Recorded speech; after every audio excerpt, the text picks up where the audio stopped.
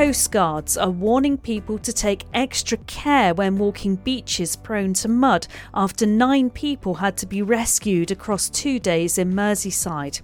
It's hard to tell sometimes when it's mud and not sand, and it's important, say Coast Guards, to check local signage and knowledge when walking beaches for that reason. Merseyside isn't the only place to have beaches which can turn to mud, but 5 rescues in 2 days has led Area Commander Mike Baratti to warn of the dangers. It's certainly not uncommon for the Merseyside coastline for Coast Guard rescue teams to be called to mud incidents. However, over a 2-day period, 5 is a relatively significant number. We were quite lucky on all occasions that none of the casualties needed any sort of medical treatment or onward transportation to hospital. Everyone was released and able to make their own ways home, but it just goes to show how easy it is to get caught out and for people to get stuck in the mud when of course they never intended to. They just intended to go for a walk on the beach, a New Year's walk on the beach, or go and walk the dog, and next minute they're suddenly stuck in the mud. So it's very, very easy to get caught out. And that's the thing, isn't it? I mean, nobody sets out in the morning or the afternoon or wherever they're going out. No one sets out with the intention of, I'm going to get myself in trouble, so I need the Coast Guard to come and rescue me. What do you think goes wrong in these situations for people, and how might they avoid it in future? I think it's the element of being caught off guard by the mud because of how it looks. So to the untrained eye, these patches of mud on beaches will just look like wet sand, as does the rest of the beach. So people will think nothing of just continuing on with their walk, expecting to walk into relatively firm wet sand. However, they'll start to feel it go quite boggy underfoot and probably continue an attempt to walk through it and get to a point where they're sort of up to their knees in mud, and it will get to a point where you just can't go any further and you find yourself stuck. So of course they had no intention of that happening. It really does catch people out, and people really need to be mindful of the surroundings when visiting the coastline, because there are many dangers, such as the incoming tide. So you really need to prepare. So plan ahead before you even leave home. Look at the weather conditions. Are you dressed appropriately for the conditions that you're going out to?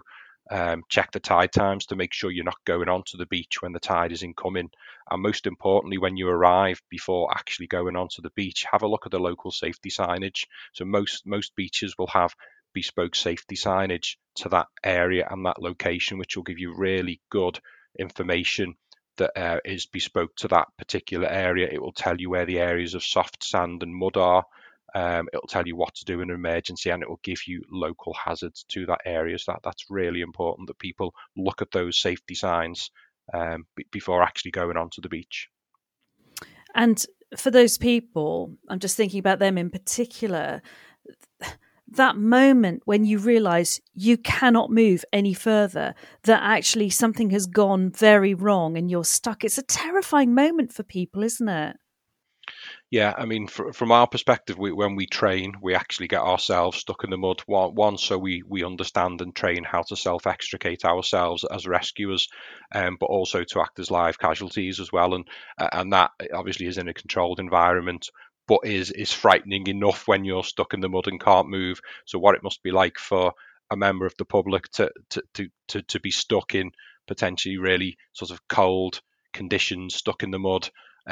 Possibly not knowing what the tide is going to do. If they haven't checked the tide times, and they're not going to know, is the tide on its way in, is it on its way out, is the water going to reach me before the rescuers can arrive? So it can be an absolutely horrendous situation for someone to be in. It's really important to try and avoid that situation in the first place if possible. And then if you do find yourself actually stuck in the mud, then there is some advice that we can offer. So try and stay calm if you can. Spread your weight across the mud as much as possible. So sit down on the mud or kneel down or lie back, and that will stop you from sinking any further. And next, it's really important to actually stop other members of the public trying to rescue you. We see it all too often where we turn up and we have multiple people stuck in the mud because well-meaning members of the public have attempted to rescue others and have become stuck themselves. So it's really important to discourage people from trying to rescue you.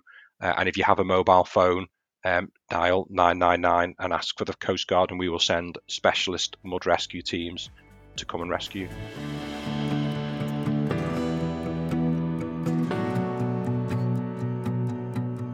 This has been a Maritime and Coast Guard Agency audio production. It was produced and presented by Heather Scull.